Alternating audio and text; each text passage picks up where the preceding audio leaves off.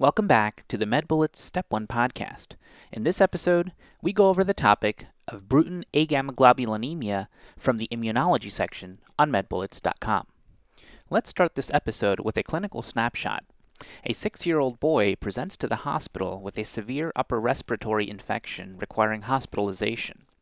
Chart review reveals that he has presented multiple times to the emergency room and primary care physician's office for a variety of infections including otitis media, upper respiratory infections, pneumonia, and sinusitis. When detailing family history, it is found that his maternal uncle died of an infection as a child.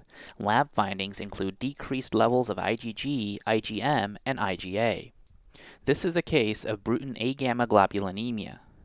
Let's now go over a brief introduction about Bruton Agammaglobulinemia. This disorder is a primary humoral immunodeficiency characterized by decreased immunoglobulins. From a genetic standpoint, it is an X-linked recessive disorder seen in male children.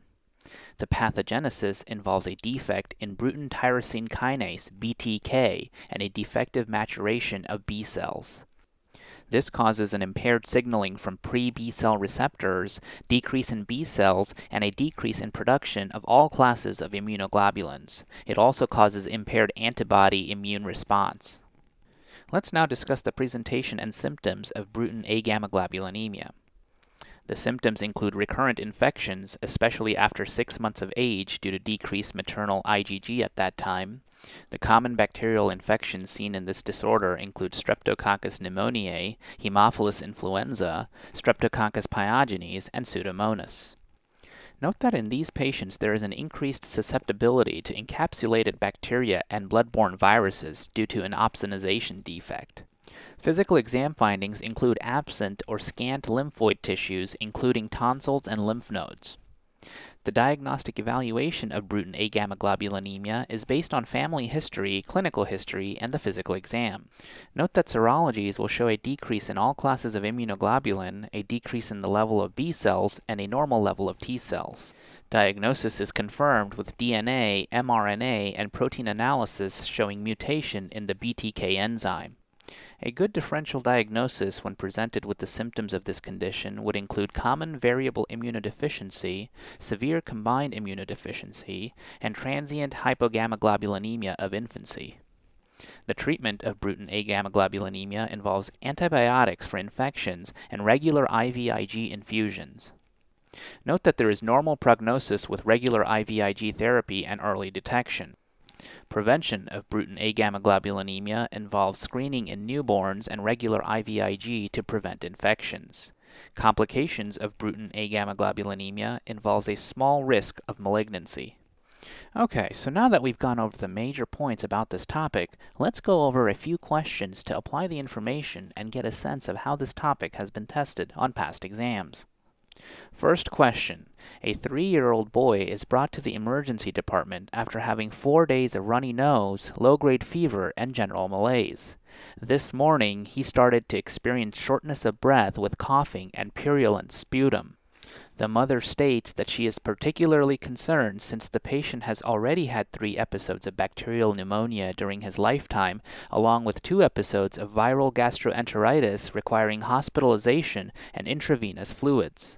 On exam, the patient's temperature is 101 degrees Fahrenheit or 38.3 degrees Celsius, blood pressure is 88/58 millimeters of mercury, pulse is 100 per minute, and respirations are 18 per minute. The patient is actively coughing with crackles heard at the right lower chest. There are no palpable lymph nodes, but the exam is also notable for an absence of tonsils.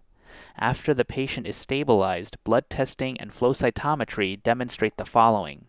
IgA levels are undetectable, IgE levels are low, IgG levels are low, IgM levels are low, CD3 positive cells are normal, CD19 positive cells are low.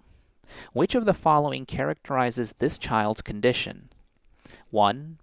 Anaphylaxis to blood transfusion. 2. Defective protein expressed on activated T cells. 3. Fluorescence in situ hybridization demonstrating 22q11 deletion. 4. Inability to repair DNA, or 5. Western blot demonstrating no expression of a specific tyrosine kinase.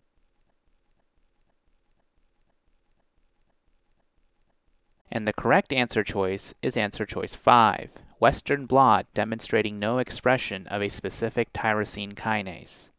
This patient with recurrent infections, absence of tonsils, and low to undetectable immunoglobulins with low CD19 expression has Bruton Agammaglobulinemia, which is associated with loss of expression of the Bruton tyrosine kinase. Remember, Bruton Agammaglobulinemia is also known as X-linked Agammaglobulinemia, and is due to an X-linked defect in the Bruton tyrosine kinase, which is crucial for B-cell development. As a result, there are low to absent B cells, demonstrated by the cell marker CD19, in the serum along with low to absent immunoglobulins of all classes. Neonates are protected during the first 6 months of life from passive immunization from the mother. Afterward, patients develop recurrent infections or unusually severe infections requiring hospitalization. Patients typically have absent or small lymph nodes and tonsils. Treatment is with immunoglobulin replacement therapy as passive protection from infections. Additionally, antibiotics should be used for active infections. Hematopoietic stem cell transplantation is an alternative treatment. Let's now review the incorrect answer choices. Answer choice 1, anaphylaxis to blood transfusion, is seen in IgA deficiency, which is the most common immunodeficiency. These patients are usually asymptomatic, however they can develop anaphylaxis with blood transfusions. Patients may have recurrent sinopulmonary infections such as otitis media, sinusitis, or pneumonia. These patients have low IgA levels but otherwise normal immunoglobulins. Answer choice 2, defective protein expressed on activated T cells is a cause of immunodeficiency in hyper-IgM syndrome. In this condition, defective CD40L on T cells leads to a defective in B cell class switching. As a result, there is an overproduction of IgM but decreased production of IgG, IgA, and IgE.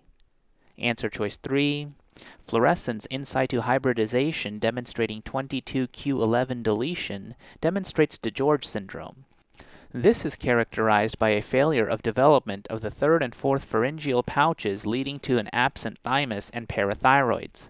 Patients with DeGeorge syndrome have low T cells. However, this patient in this question has normal levels of CD3, a T cell marker.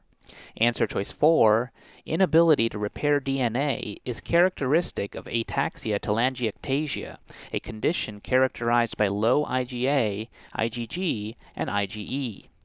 These patients present with ataxia, telangiectasias, and IgA deficiency. In summary, Bruton Agammaglobulinemia is characterized by the X-linked loss of Bruton tyrosine kinase, which results in low or absent CD19 positive B cells, IgG, IgA, IgM, and IgE. Next question. An 11-year-old boy is brought to the emergency department by his parents with a 2-day history of fever, malaise, and productive cough. On presentation, he is found to be very weak and is having difficulty breathing. His past medical history is significant for multiple prior infections requiring hospitalization, including otitis media, upper respiratory infections, pneumonia, and sinusitis. His family history is also significant for a maternal uncle who died of an infection as a child. Lab findings include decreased levels of IgG, IgM, IgA, and plasma cells with normal levels of CD4 positive cells. The protein that is most likely defective in this patient has which of the following functions? 1. Actin polymerization. 2. Autoimmune regulation. 3.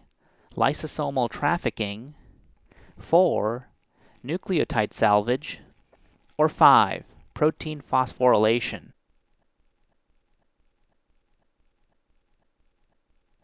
And the correct answer choice is answer choice 5, protein phosphorylation.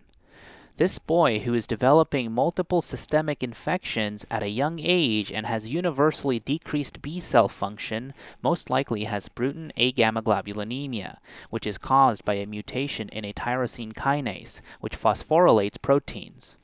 Remember, Bruton Agammaglobulinemia is a primary humoral immunodeficiency that is characterized by decreased immunoglobulin production in all lines, IgM, IgG, and IgA.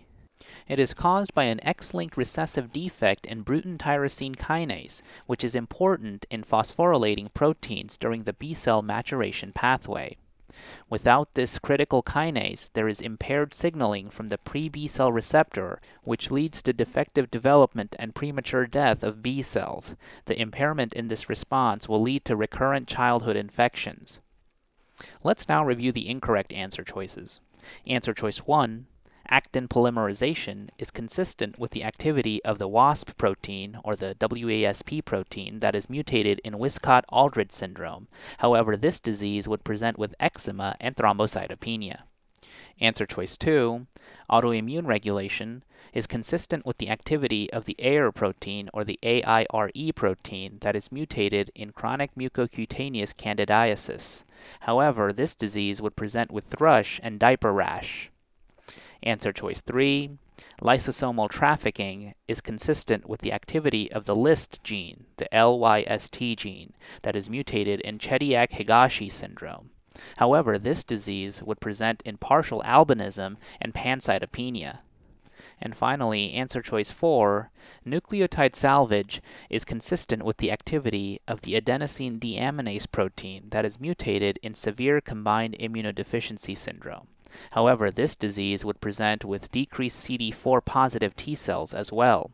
In summary, Bruton Agammaglobulinemia is an autoimmune disease that is caused by a mutation in the Bruton tyrosine kinase. That's all for this review about Bruton Agammaglobulinemia.